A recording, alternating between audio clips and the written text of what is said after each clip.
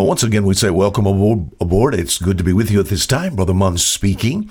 Our program here called A Fisherman's 5-Minute Look at the Book. We've read this week in the book of 2 Corinthians chapter 1, verse 3, a description of God. We think about the Heavenly Father. Oh, it said there, "Blessed be the God and Father of our Lord Jesus Christ, the God of all mercies." Isn't that good? We're talking about that word mercy this week, used over 276 times in the Bible, so there's no way I can read all those passages in 5 minutes, can I not? But it's, thank you so much for being with us. And as we talk about this word mercy, we've seen this week how that all mercy is from God. God's the originator. He's the founder. He's the author. And as far as God is concerned, He is rich in mercy. If somebody's rich in money, then wealth is their riches. But God, we think about the wealth of this world, not even to be compared with what God has and what God controls and what is in His possession. But describing God, He's described as being rich in mercy. So if you need mercy, He has lots of it. And when He sends it your way, David described it in Psalm chapter 51 as being tender mercies. Did you hear? The multitude of thy tender mercies. Yesterday we saw it's how we stay alive. I'm alive today, but by the grace of God.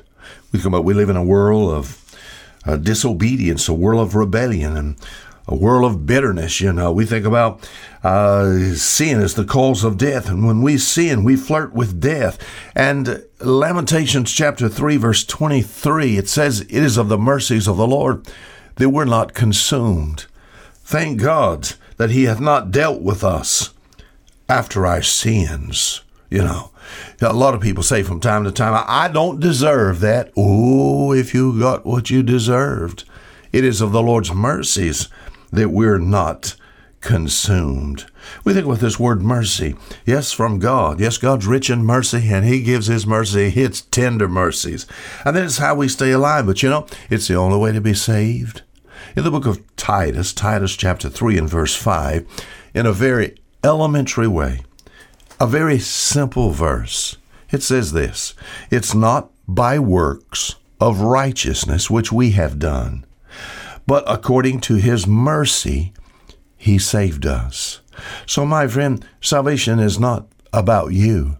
Salvation is not something that you do. Are you listening? There's so many people that are listening to Brother Munn right now. You're trusting something that you do. You're trying your best, Salvation is not by trying. Salvation is by trusting. Trusting what Jesus has done. How can I trust God? We think about God's work through the person of His Son, the Lord Jesus Christ. God extends mercy, and He gives tender mercies to those who will take and trust His Son to be their Savior. It says, according to His mercy, He saves us. It was of God's mercy. We think about God's Son hanging there on the cross. We think about bearing the sins of the world. Why didn't God just kill everybody all across the face of the earth?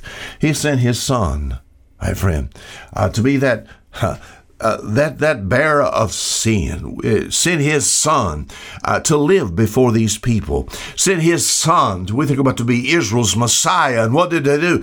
Crucify Him. It's of the Lord's mercies that we're not consumed. And it's the only way that we're saved. Have you ever called out for mercy? We think about the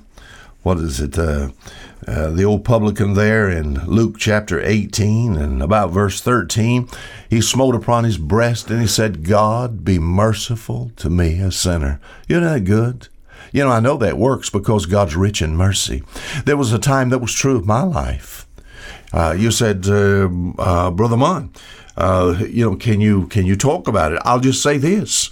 God was good to give me mercy, just to keep me alive. I spent the better part of my life in the Gulf of Mexico. I could have fell into the ocean. I've come close to death so many times, but God gave mercy to me and allowed me to see truth and then to call upon the name of the Lord that I might be saved. It's not by works of righteousness which we have done, but it's according to His mercy He saved us. God, be merciful to me, a sinner. It works. Until tomorrow, fisherman, saying goodbye.